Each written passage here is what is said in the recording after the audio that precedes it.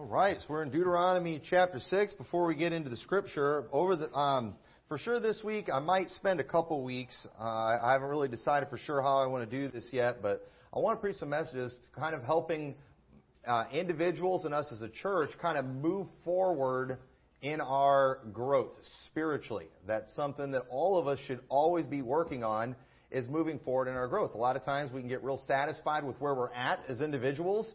And, God didn't just save you just so you can just be pathetic and then, never grow, never learn anything. God doesn't put you in a church so you can just sit there and get entertained a little bit.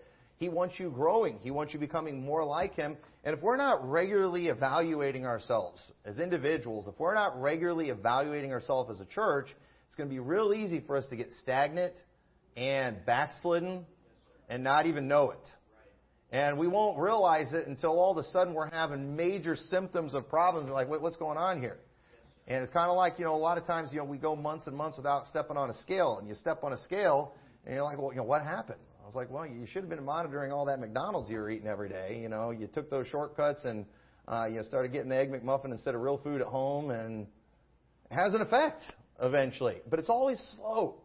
So we always need to be looking. And if we're not moving forward, you're probably going backwards. We're always moving in some direction. And so I want to point some things out that I think are very important to help you maybe get to the next step in your Christian life. And I guess, too, where I want our church as a whole. I want to kind of preach this to our church as a whole to kind of get you all to the next step and get our church to the next place where I think it needs to be. But notice what it says in Deuteronomy 6, verse 5. It says, "Thou shalt love the Lord thy God with all thine heart, with all thy soul, with all thy might. And these words that I command thee this day shall be in thine heart." Also in Leviticus, chapter 19, verse 18, it says, "Thou shalt not avenge, nor bear any grudge against the children of thy people." Now, why would anybody ever do that? Because people are going to do you wrong. But notice what he said. Instead of avenging or bearing grudges, he said, "But thou shalt love thy neighbor as thyself." We all know love thy neighbor, but we often forget the context of why he said it. Instead of righting every wrong that's done against you, instead of holding grudges against people, he said, love your neighbor. Real simple. He didn't even just say, get over the grudge. He just said, love your neighbor. He didn't just say, don't avenge them. He said, no, love your neighbor. You know why? Because loving your neighbor is the key to not doing anything bad to them. It's the key to doing anything good that you would do to them. You've got to love them. It says, "But thou shalt love thy neighbor as thyself. I am the Lord." Why did he say that afterwards? Because you need to understand who's talking to you right now. This is God talking to you, and God saying, I'm telling you to love your neighbor. Now, when Jesus came to earth, He said the exact same thing when He was questioned about the greatest commandment. He said in Matthew 23:27, "And thou shalt love the Lord thy God with all thy heart, with all thy soul, and with all thy mind. This is the first and great commandment. And the second is like unto it, that thou shalt love thy neighbor as thyself. On these two commandments hang all the law and the prophets."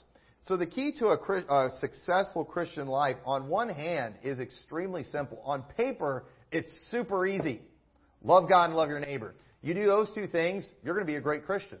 You're going to be an obedient Christian. You're going to be great across the board if you'll just do those two things. So on paper, it's easy, but yet at the same time, it's pretty hard, isn't it? Now, we all know why it's hard. You know why it's hard? Because of your flesh. Your flesh doesn't want to love your neighbor. Your flesh doesn't want to love the Lord. Your flesh loves itself. Your flesh loves its sin. But if every day we would just zero in on these two things, we would succeed. But the obstacle is the flesh. The factual solution, very easy. But putting that into practice, it's difficult. Like the Apostle Paul said, how to do that which is good, I find not. But Galatians 5:22 says, "But the fruit of the Spirit," the fruit not of having the Holy Spirit, but of walking in the Spirit, which is what we are commanded to do as Christians. Very simple command. Instead of just a whole bunch of commands, there's one command, walk in the Spirit. Yeah, but what about the law? Well, the fruit of the Spirit, or the fruit of walking in the Spirit, is love, joy, peace, long-suffering, gentleness, goodness, faith, meekness, temperance. Against such there is no law. There is nothing that you will do when you're walking in the Spirit that will violate any law of God. Did you know if you could just learn how to walk in the Spirit all the time, you would never violate the law, and you wouldn't even have to know it? Now, I still encourage you to know the law, and to learn what the Bible says. But if we would just walk in the Spirit, we'd be fine. The law wouldn't be a problem for any of us. But but the key again to obeying the law, the first thing that it mentions about walking in the Spirit is love. And the key is, if we allow our love to drift from where it's supposed to be, you're going to automatically struggle in the flesh and you will commit sins. You get love wrong, you're going to sin. And so as a pastor, if I want to keep sin out of the church, I'm going to have to do more than just get up here and scream, don't do this and don't do that. And we do a lot of that in church, don't we? We're always going to the Bible. We're always going to the law, saying don't do this, don't do that. Often when people are in sin, whenever there's problems in the church and you start calling out sin, people, give me one verse in the Bible and don't let it be that one verse. Like about church attendance. Give me one verse about forsaking the assembly, but don't give me the Hebrews 10:25. You always have to not only give them a verse, you got to give them multiple verses. It's like you have to say it 45 times. And as a parent, how many times should you have to say something? One time. Did you know when the Lord said, love your neighbor as yourself, I am the Lord, He shouldn't have needed to say it again. Now, He said it many times, but really one time is all we should really need. And as a parent, don't you ever just get tired of telling your kids not to do things? Do you ever get tired of just making new rules? And the worst thing too that's most frustrating as a parent is when they do something bad and it's like, well, you never made a rule for that. I mean, how many have I ever put down on a list of rules for kids to follow? I probably shouldn't say things like this and give them ideas, but don't get toilet paper wet and throw it on the ceiling. Okay? Most people probably haven't, made that rule. Okay? Don't stick gum on the bottom of your mattress. There's some things that once your kids get to a certain age, you shouldn't have to tell them that. When they're babies, it's just constant. No, no, no, no, no, no, no. I mean, that's one of their first words that they learn. No, you're just constantly, just all day. No, no, no. I want, if we could count how many times in a day we say that when you have little kids. It's just constantly, don't. And as a pastor, sometimes you just kind of get wore out and frustrated. It's like, man, I just feel like I'm just constantly preaching, don't do this, don't do that. And it's like, and then, not only do I, in some things there's just not a lot of verses for, and some things there's not really any verses for, but the principle's there. And at the same time, too, while there's not a specific verse, I feel like I shouldn't have to have a verse that spells this out. There's some things that, some of the things that we come up with. I mean, we don't see anything about sex changes in the Bible. They don't talk about, surgeries, mutilating yourself and stuff like that, do they? But it's like, should I have to give you a verse on that? Now, I can give you principles. I'm pretty sure if God doesn't even want a man wearing a woman's garment, He probably doesn't want us going to a doctor to change in a female anatomy or something like that. I guarantee you He doesn't want us doing that. I'm 100% convinced. Some of the things I can't find any verse in the Bible about, piercing your eyebrow or something like that. I'm pretty sure God doesn't want us doing that. I'm pretty sure, our body's the temple. It doesn't say you can't pierce the eyebrow. I had a cousin one time that got her thumb pierced. I don't understand that. I'm pretty sure God doesn't want us doing that. You're just a legalist. You're adding man-made rules to God's Word. And it's like, do I really have to show you verses for all this stuff? And a lot of times we do have verses, but for some reason it's not good enough. They'll go into for some cultural reason, like it doesn't matter. Like making cuttings in the flesh and markings too for the dead and stuff like that. And then, and we'll use that to say you shouldn't get a tattoo. No, you don't understand. That's for something else. I don't care if you find a different reason to get marked up. I don't think God wants us doing that. And I think the fact that, you even have to get up and preach some of this stuff sometimes, the truth is, here's what I've learned as a pastor. This kind of stuff, when you have to start preaching, don't do this, don't do that, you got to give people 47 verses for each thing. Did you know it's not typically brand new Christians that you have to do that with? It's typically people who've been saved a long time who are really backslidden. That's typically who you have to do that with. And, said, it's like some people today, I've just learned as a pastor, if people want to sin, they're going to sin. They're going to. I can't make anybody do anything. I think some people want a dictator around here, and I don't believe that's what a pastor is, and I don't feel like being a dictator. That's just not me. I've just learned people are going to do what they want to do. Some people, they know just enough Bible that they are capable of just condemning everyone and finding a problem with everybody. And we shouldn't be surprised that you can find problems with people when the Bible's full of sins. And we got people that have flesh. But some people, they know the Bible a little more to where they're able to justify literally every sin. There's some people that are real good at that. And so I don't think most Christians intentionally drift away from God. It's something that just kind of happens without us even realizing it. But when we get our eyes off of Jesus, it's always because we've put them on something else. Okay, you're always looking at something. You're looking at something, and when you shift your focus away from Jesus Christ, it will always manifest itself in your life with sin. That's what's going to happen. You get your eyes off Christ, you get backslidden on God, sin is going to pop up in your life. There's no way around it. And a lack of love always causes more sin. Matthew chapter 24, verse 12 says, because iniquity shall abound, the love of many shall wax cold. It's love that motivates us to stay away from sin. But often, you just get discouraged because you see so much sin going on in the world. You see so many people just getting away from the things of God and quitting, and even pastors just compromising and churches going liberal. And you just look at that and it's like, why do you even try anymore? You know what's going on? Because iniquity abounds, the love of many is waxing cold. I'm not as motivated to do right anymore. My love is waxing cold because of all the evil that's going on in the world. But folks, if that's how I feel, my focus is more on people than it is on God. If I'm all of a sudden wanting to drop my standards and convictions because all the churches are going liberal, then that just proves my love is more my eyes are on people rather than my eyes being on Christ. And that's not how things are supposed to be. That's not the right motivation.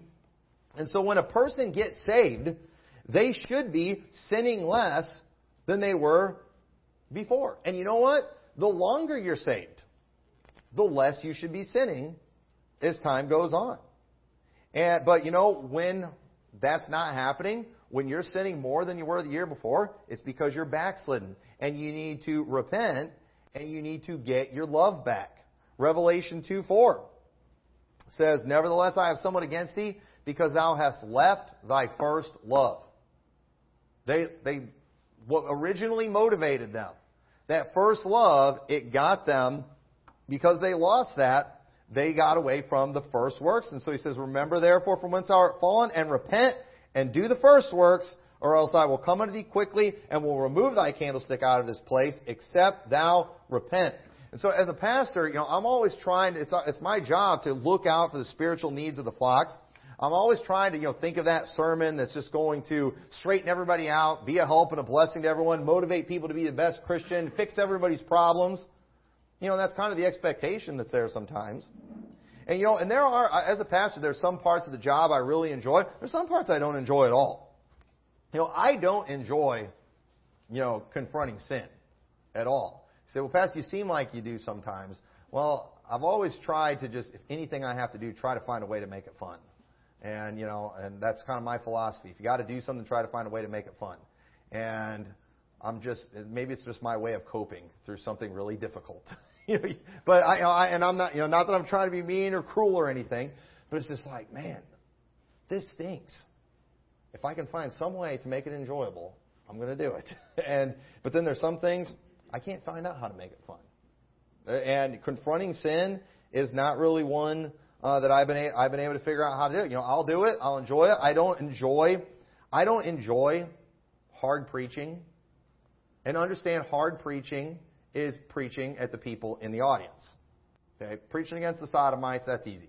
Okay, that's not hard preaching. That's easy stuff. And hopefully it's not hurting anybody in here if I do that. But I said I'll always do it, but I don't necessarily enjoy it. And don't get me wrong, I'm never going to stop preaching hard. I'm never going to stop getting specific about sin. But recently I've just been thinking a lot about the fact that if I could just help people love God a little more and love their neighbor a little more, then all these other things would take care of themselves. And again, I'm not trying to get away from specific preaching. I'm saying I want our church to move on to the point where I don't have to get up here all the time in church and just preach, don't do this sermon, don't do that sermon, and just a long series of don't do this, don't do that. I think most of us have been around long enough, we've been saved long enough, we ought to have some maturity, and there ought to be some things we just figured out, I can figure that out on my own. Nobody needs to tell me not to do that. I don't need, we don't need a list of rules telling us not to get toilet paper wet and throw it on the ceiling. I hope we don't have to make that rule here at church. And somebody better not do that after church, just to try to be funny and prove a point. But there's some things that we shouldn't even have to say. And, I said, you feel like that parent just constantly saying stuff. Said, and there's many things that I could get up here, I could talk about to try to inspire you to love the Lord more. But I really just want to kind of focus on one thing this morning. There's really just kind of really one main thing I want to focus on, because I don't feel like getting up here. I shouldn't have to get up here and show you a Bible verse, giving you a list of English vocabulary words you're not allowed to use. Some of you ought to be able to figure that out on your own. And if I can't find a list of English vocabulary words in here you're not supposed to use, doesn't mean they're all okay to use. Okay? I can't find a list of German words. I can't find a list of, Filipino words in my King James Bible. But I can find principles that are pretty easy to figure out and help us to know we should. I hope I don't have to put a sign out there with a list of words we're not allowed to say when at the church. I really do.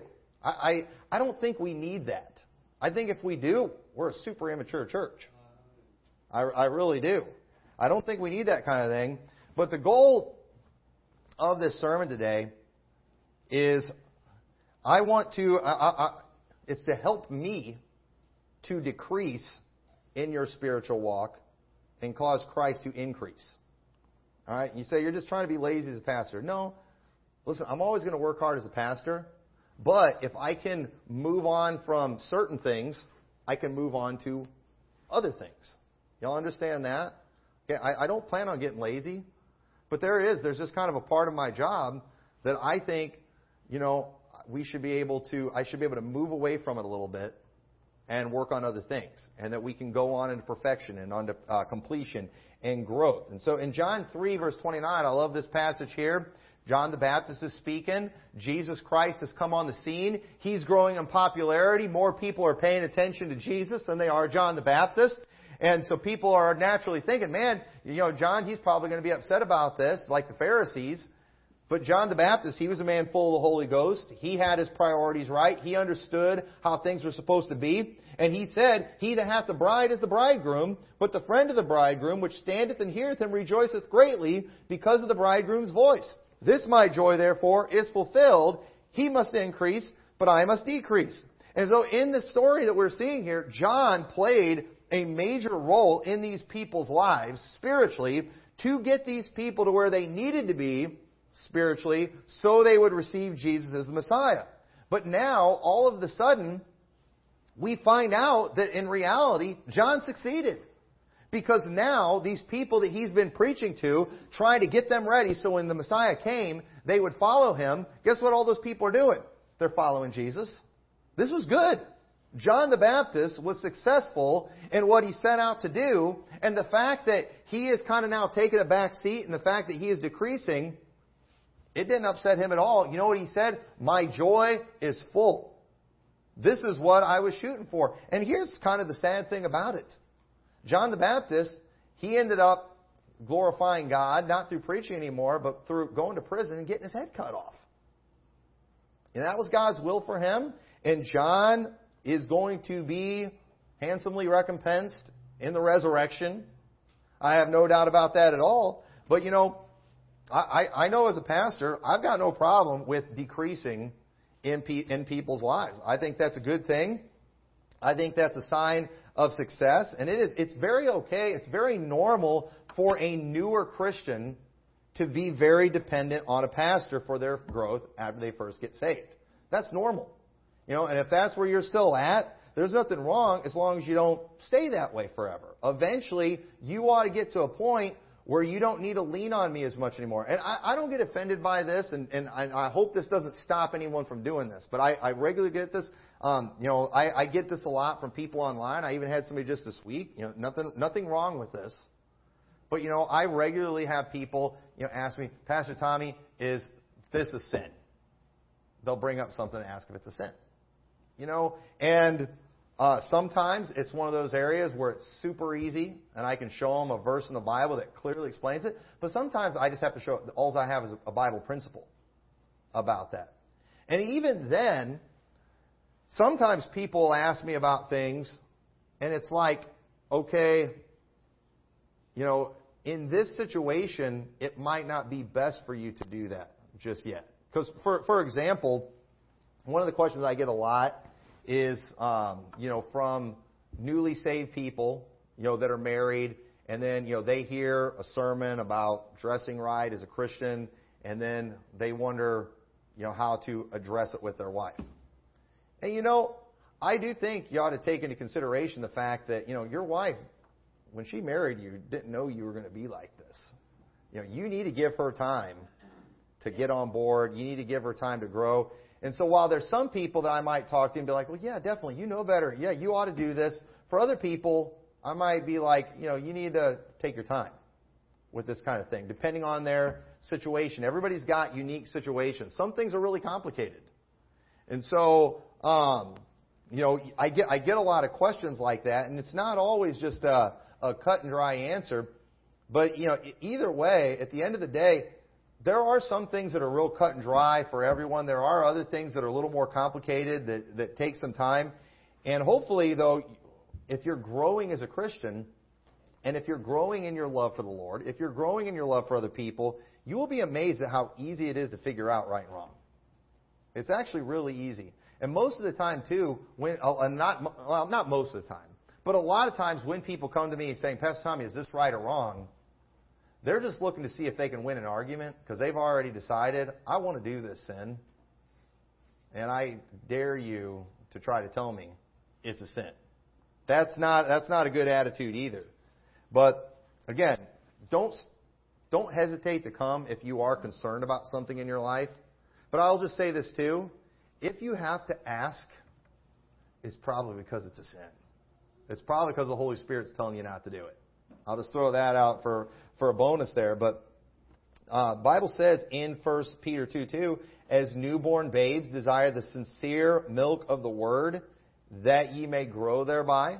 And it's normal for a new Christian to be dependent on people, to be dependent on a pastor, to need that milk of the Word. And they need that so they can grow.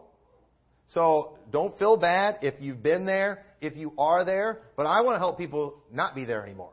I want to help people where I don't have to bottle feed them anymore, but where they can feed themselves some steak if they can. That's where I'd like to get people to.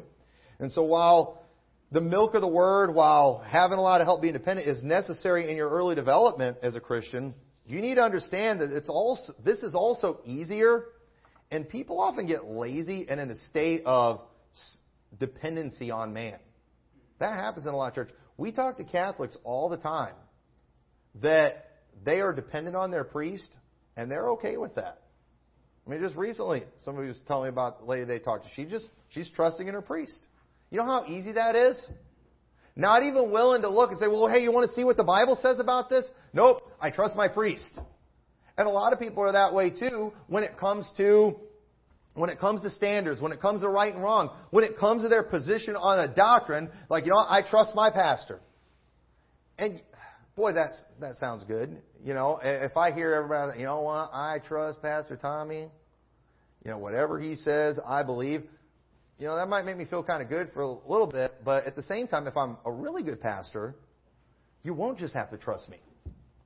You'll be able to just go to the Bible and be like, sure, it's there. And, when you first get saved, again, you don't know any Bible yet.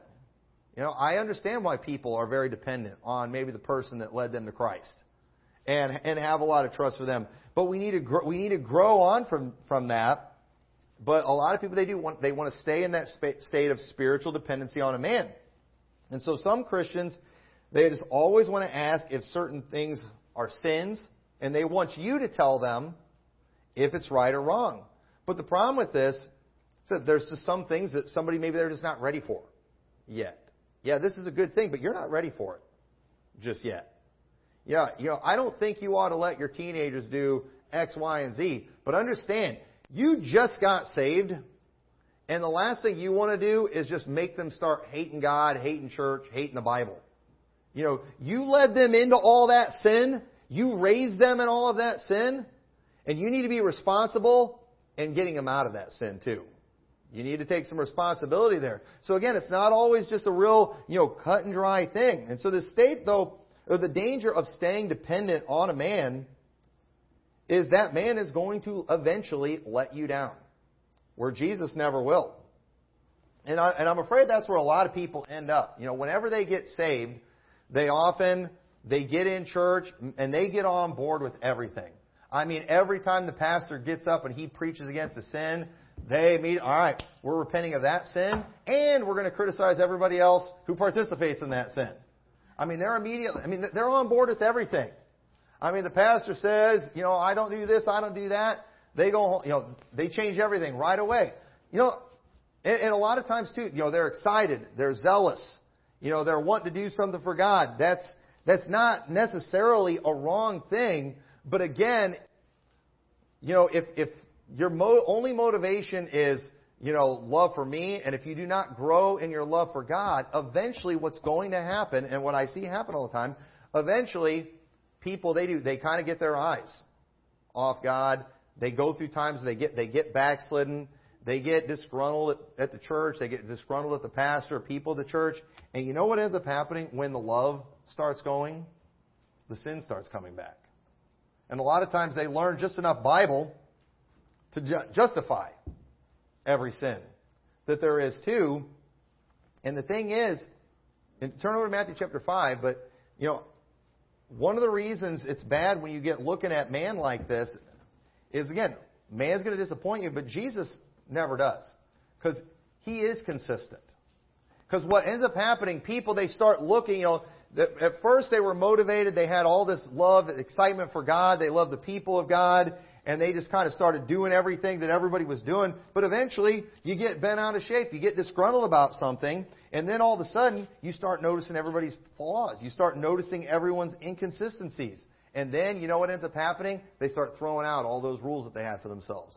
They start throwing out all those standards and convictions, and they end up right back in sin. And what happened was, they lost their love, is what happened. And anytime you lose your love, it will manifest itself in sin. Now, I want us to look at several verses here in Matthew chapter 5. Matthew chapter 5, verse 31, Jesus is speaking here. And I'm pointing this out too, because again, a lot of people, where they are in their spiritual walk, what their rules, their standards, convictions are, a lot of times it's all based on the pastor. It's all based on a man. And one thing that is one of the most discouraging things to me is just watching everybody.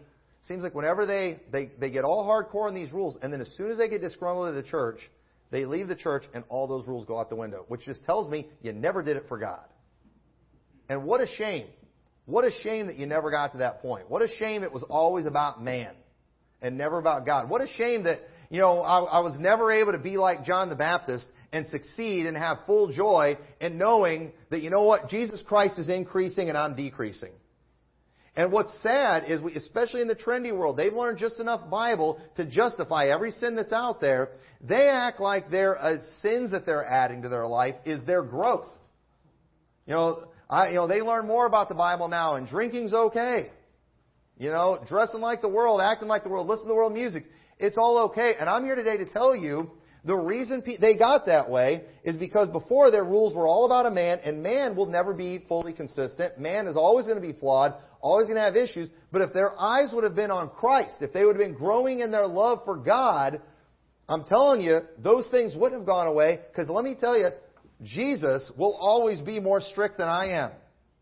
And I just want to show you this, show you some things here. In Matthew chapter 5, verse 31, Jesus speaking, He says, "It hath been said, whosoever shall put away his wife, let him give her a writing of divorcement. But I say unto you, that whosoever shall put away his wife, saving for the cause of fornication, causeth her to commit adultery, and whosoever shall marry her that is divorced, committed adultery." Did you know that that was harder than the law? That was harder than what they practiced. This is more extreme. And then he goes on and says, "Again, ye have heard that it hath been said by them of old time, Thou shalt not forswear thyself, but thou shalt perform unto the Lord thine oaths. But I say unto you, swear not at all, neither by heaven, for it is God's throne, nor by the earth, for it is His footstool, neither by Jerusalem, for it is the city of the great King. Neither shalt thou swear by thy head, because thou canst not make one hair white or black, but let your communication be yea, yea, nay, nay, for whatsoever is more than these cometh of evil." And you say, well, then why were these things said in the law? One thing we've got to understand about the law, too, a lot of times there is what I've heard people refer to is God's permissive will, where it's like, okay, there's some things that, okay, technically you're allowed to do that. Technically, it's not a violation of the law. But is that God's perfect will for your life? No, it's not. So, for example, technically, we don't have a bunch of rules in the Bible spelling out who someone should marry. Pretty much, if you ask people, what does the Bible say about who we should marry? We typically go to, be not unequally yoked together with unbelievers. And that's not even necessarily about marriage, or it's not specifically about marriage. Now, the principle definitely applies. Everyone goes to a principle in that. And let me tell you, I agree 100%. I don't think a saved person should marry a lost person. So the thing is, just because I can't show somebody a scripture verse saying, this probably isn't a good match, there's nothing necessarily against the law, doesn't necessarily mean this is what God wants for your life. And a lot of times, too, people, when they're getting backslidden, that's how they get. You got to give them a specific verse, just spelling everything out. That's not really how it works. We see here Jesus, He's kind of, not only is He telling us what the law is, but based on that law, we can conclude that other things are also wrong in God's sight. For example, too, if it's wrong to kill somebody, in God's eyes, you shouldn't even want to do it in your heart. Now, was there a law about that in the Old Testament? I mean, not really. I mean, there's principles. When He says, these words this day shall be in thine heart. You can make an argument there, but I'm saying that some of these things aren't specifically laid out. But Jesus is showing right here that, hey, it's not just about you checking off a few boxes from the law. This is about you actually having these things in your heart and being like God. He goes on to say, "Ye have heard that it has been said, an eye for an eye and a tooth for a tooth." And that was in the Bible.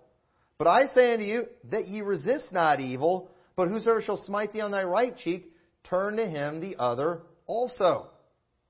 So He's saying, you know what He's telling you? Let some things go. Somebody does you wrong, you don't have to make it right. Yeah, technically that's lawful, that's legal, but He's like, you know what? I would rather you just let it go. I'd rather you just forgive. I'd rather you take the insult. He said, "If any man will sue thee at the law and take away thy coat, let him have thy cloak also." Really? I mean, I've got to give him extra, more than what the law demands. Why is He saying I got to have the cloak too? It's almost as if He's saying, not only do you just need to do what's legally required, but you know what?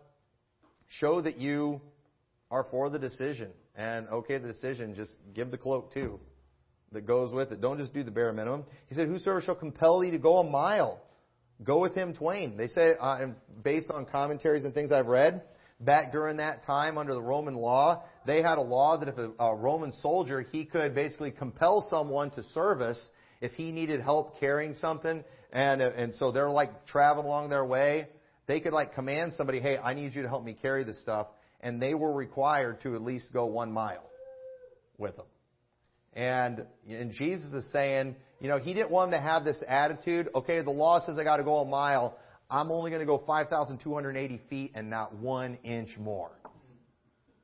He's saying, you know what, just do 2. You know, not only do what's legally required, but you know what, don't make them force. You don't have a bad attitude about it. You know what, help them out extra. Go 2 miles. You know, these are the kind of things that are in the Bible that we don't really like to talk about that much because we don't really like.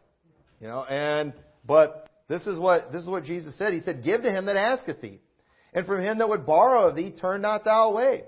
Ye have heard that it has been said, Thou shalt love thy neighbor and hate thine enemy. But I say unto you, love your enemies, bless them that curse you, do good to them that hate you, pray for them which despitefully use you and persecute you, that ye may be the children of your Father which is in heaven. For he maketh his sun to rise on the evil and on the good, and sendeth rain on the just and on the unjust.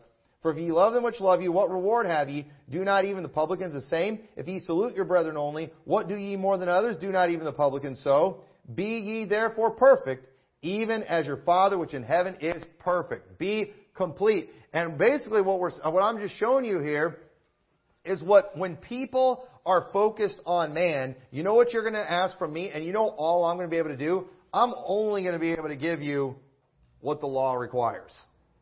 That's it. And, you know, some things aren't that spelled out in the Bible. You know, if you come to me, Pastor Tommy, I need you to give me a list of words that I'm permitted to say. Okay, first off, I'm not going to do it. But second of all, or words that I'm not allowed to say. For, you know, if that's what you need me to do, just understand there's only so far that I can technically take that. But let me ask you this. And only, you know, you can figure this out between you and God. But all right, let's take the Bible cuss words that are out there. Okay? I mean, can I get up here and technically say you are not allowed to say the word hell? Well, obviously I can't get away with saying that because, I mean, it's in the Bible. I mean, we have to talk about hell sometimes. But let me just ask you this. Do you really, is it okay in your conscience, do you really believe God wants you just throwing that word around and what the H this and what the H that? The word damn, it's a Bible word. But do you really think God wants you going around damning everything and damning people? I don't know. I'm convinced God doesn't want me doing that. I'm convinced, of that. Because I'm telling you, when we actually go to God and we actually ask Him these things, we find out He's pretty strict. He's pretty strict. Do you really think, okay? And I've had a bunch of people saying that they bet that I say this. But let me ask you, do we really think if we're at some public event in a world where, the Bible says, not to curse the ruler of thy people, and they all start chanting, "Let's go, Brandon," do you really think we ought to participate in that? Do you think the Lord wants you saying that? Because you know what that means. And I'm not going to say it. You know what that means. And you know what? As much as I don't like our president, and I wouldn't do it. I really wouldn't, because I do. I know what that means, and I know what that's putting in my head. I know what that's putting in my heart, and I don't believe God wants me doing that. And I can't give you a Bible verse on that. I'm just ask Jesus what He thinks about that. That's what I'm telling you to do. We see that the Pharisees, they were always constantly going to Jesus and kind of tempting with the law. Show us in the law. Give us the technical details of these things. And Jesus just goes and ups everything. Why? Because He's holy. He's somebody who's perfect. He's somebody who's complete. And I'm just here today to tell you that when people are backslidden, everything becomes about the man and all the problems with man. Oh, you don't think I should do this? Well, you have this problem. We all got problems. Yeah. So it's like now I'm not allowed to preach against any sin because I have a sin in my life too. I mean, and listen, a lot of preachers get up and that is how they preach. I can't give you a Bible on this, but in my house, we don't say this. We don't say that. I mean, Brandon's a cuss word in our house. We're not even allowed to say that now. That's how hardcore we are. That's kind of how they preach. But what we're supposed to be doing in our preaching is we're supposed to be showing what Bible says, how God feels about things. But unfortunately, a lot of times nobody's hearing the message from God. Nobody's hearing anything from the Holy Spirit. Nobody's hearing anything from the Word of God. You're only hearing things from me. Sometimes that might be my fault. I'm preaching in the flesh.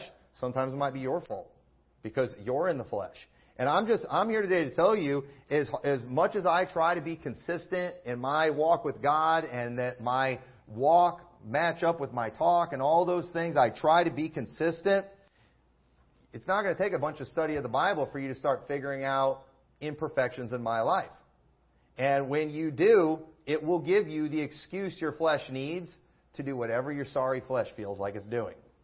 I'm telling you, if you keep your eyes on Christ, if you let Him increase and me decrease in your life, it's not going to matter. It's not even going to be a factor. Congratulations, you found an inconsistency in my life. That's still not an excuse for you to sin against God. That's not an excuse for you to do something that you know He doesn't want you doing. But unfortunately, a lot of times the only people that have the ability to make you feel bad are other people. We're the only place you're seeing judgment because you've chased the Holy Spirit from you. You've quenched the Holy Spirit in your life. And the truth is, even if we're all sorry and pathetic, the Holy Spirit should still be all over your case for stuff that you're doing. But you know what? We've become numb to the things of the Holy Spirit. Where our consciences are seared with a hot iron, and we need to get back to just having a tenderness in our heart. And if you have that, you're going to grow, and you're not going to need me up here telling you what to do. And I'm up here as a pastor today telling you all this because I am convinced that if I decrease and Jesus increases, not if I just decrease, but Jesus doesn't increase too. If I decrease and Jesus increases, I won't need to get up and say, don't do this, don't do that. I won't have to do hardly any of that stuff. I might have to get to study my Bible so much that I got to go try finding some sins that I didn't know about, to nail you people.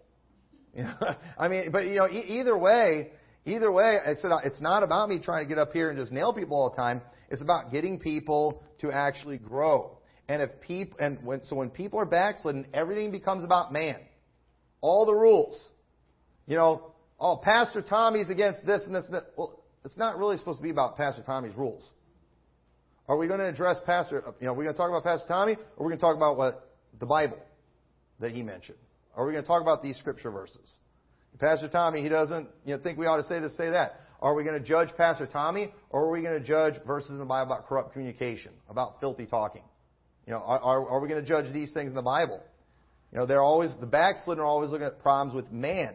These things, though, and a lot of times when people start having all these problems with pastors in the church, with people in the church, it's funny, they never had these problems before.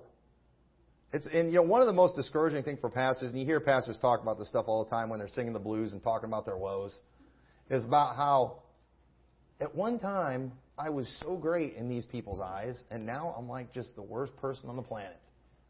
How does that happen? And here's how it happens. You know why at one time you're the greatest person in the world? It wasn't always because they were just man worshipers and were taking things too far, but it was because a lot of times when people get saved and they get filled with the Holy Spirit, they're full of charity. And when you're full of charity, it hides a multitude of sins. This person's got a problem, but you don't care. You love that person too much. It doesn't mean you're compromising on sin. You just don't care because you love that person so much. These people, they love the Lord, they love the brethren. And so when they love the Lord, when they love the brethren, who cares about all these people and all their problems? Who cares about everybody's issues? But let me tell you, when you get backslidden, everybody's issues are going to matter. When you get backslidden, you're not going to be able to look at one person in this church and not have a problem with them. When you get backslidden, you're going to be able to come to me, Pastor, I don't want to be around church anymore. I don't want to be involved in church anymore because this person has this problem. This person has that problem. And you know what? Chances are they had those problems the whole time you've been here. Well, that's another thing you learn as a pastor too. People rarely get over their problems. But the truth is, when you actually have love for the brethren, those things don't matter. Hey, you know what? Did you know you used to be doing all these things? You used to be doing right. You weren't doing this sin while these other people still had all these problems. Why? Because you had charity. Because you love the Lord. Because you love the brethren. Now, all of a sudden, these things are an issue. You know what happened? You're backslidden. You're backslidden. And you know what should have happened? If you were actually growing, we're all going to decrease and Christ is going to increase. When Christ increases, guess what? You sin less. When Christ increases, you become more strict. But when Christ decreases, all of a sudden, our problems become a bigger problem for you. And at the end of the day, the real problem, it's not that Liberty Baptist Church and all the members in it just got real sorry, pathetic, and backslidden. No, you got backslidden. And that's all you can see now is everybody's problems. And that is a problem with you. And what many people are looking for today, it's an environment where everything is 100% permissive to whatever it is they feel like doing at that time. So, they love the Lord, they love the brethren at one time. But again, when you get in the flesh, man will give you an excuse for everything. You can justify whatever you want to do. Anything I could try to nail you for, well, so-and-so in the church does this. Doesn't mean you still shouldn't do this. But again, you're thinking about man. And so this is because of self-love. This is where a lot of people are growing, in self-love. And when people go closer to Christ, what ends up happening is they just learn how sorry that they really are, which causes them to clean themselves up, and it also causes them to be more compassionate towards others. I'm telling you, the closer you are to Christ, the cleaner you're going to get, the less you're going to sin, and the more compassionate you're going to be towards other people. And what I see, people get backslidden, they're sinning more and more, and they're nailing everybody else more and more. It's a package deal. It's a package deal. And what needs to happen, if we're going to go on to perfection, if we're going to be able to take this church to the next level, you know what needs to happen? I need to start decreasing your life. I need to be able to just get up, not get up here every week and just don't do this, don't do that, and just be talking about the law with everybody and finding principles and trying some way to convince you people that, you shouldn't be strangling each other or, robbing your neighbors. And, some of these things you should be able to figure out on your own. And I think I think we're to the point where we should start seeing, we should start seeing progress in this area. And when that happens, you're not going to need me as much anymore. And you know what? When that happens, my joy will be full. My joy will be full. And you think about parents, some of you parents that have had kids that have gotten older, and think about how you feel when you don't have to change your diapers anymore. You don't have to take a potty anymore. It's like, man, I really like being depended on in that area. No, there's some things I don't want my kids being dependent. Isn't it nice when they learn how to feed themselves? Isn't it nice when they learn how to put themselves in a car seat? All those little things some of y'all are dealing with right now. I mean, some of you are at that stage where you got to put all your kids in a car seat. It's a pain in the neck just to go anywhere. And as a pastor, there are some type of things. It's like that. It's just like putting kids in car seats. It's like changing diapers. It's like, I want to get to where I don't have to do that anymore, so we can do other things. So we can do bigger, better, and greater things. Not so my job can just be easy and I can be lazy. No, there's more enjoyable things to do with your kids than change diapers. And you can enjoy your children. And I have enjoyed my children, but I don't enjoy changing diapers. I don't enjoy putting them in car seats, all that kind of stuff. And so that's how I feel as a pastor. I want us to grow so we can go on and just do better and greater things, and we're just not dealing with messy diapers all the time. And every church goes through those stages. It's life. Doesn't mean we're a bad church. But just like you're going to have a talk with your children one of these days, hey, it's time to get potty trained. I'm trying to get Hannah to get rid of her passy. I keep telling her, passy's for babies. You don't need that.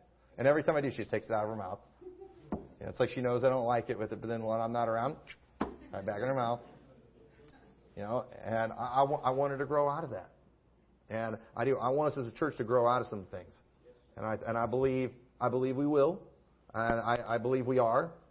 And we just need to keep it going, make sure we have our hearts and minds right in these areas. So with that, let's pray. Dear Lord, I thank you so much for everyone here. I thank you, Lord, for just the growth that we have seen in our church, Lord. It's amazing the things that we're seeing now compared to years past. Lord, you've definitely done a great work here. But Lord, we don't want to get satisfied. We don't want to content. We don't be lifted up with pride with where we are. But Lord, we want to keep on growing. We want to keep on drawing closer to you. And so, Lord, I pray that you'll help me to be able to decrease in people's lives, and that you will increase, and that they'll become closer to you. I pray that we'll all grow in charity and love for you and love for the brethren, knowing that it will keep us from the sins that you want to keep away from us. In your name we pray. Amen.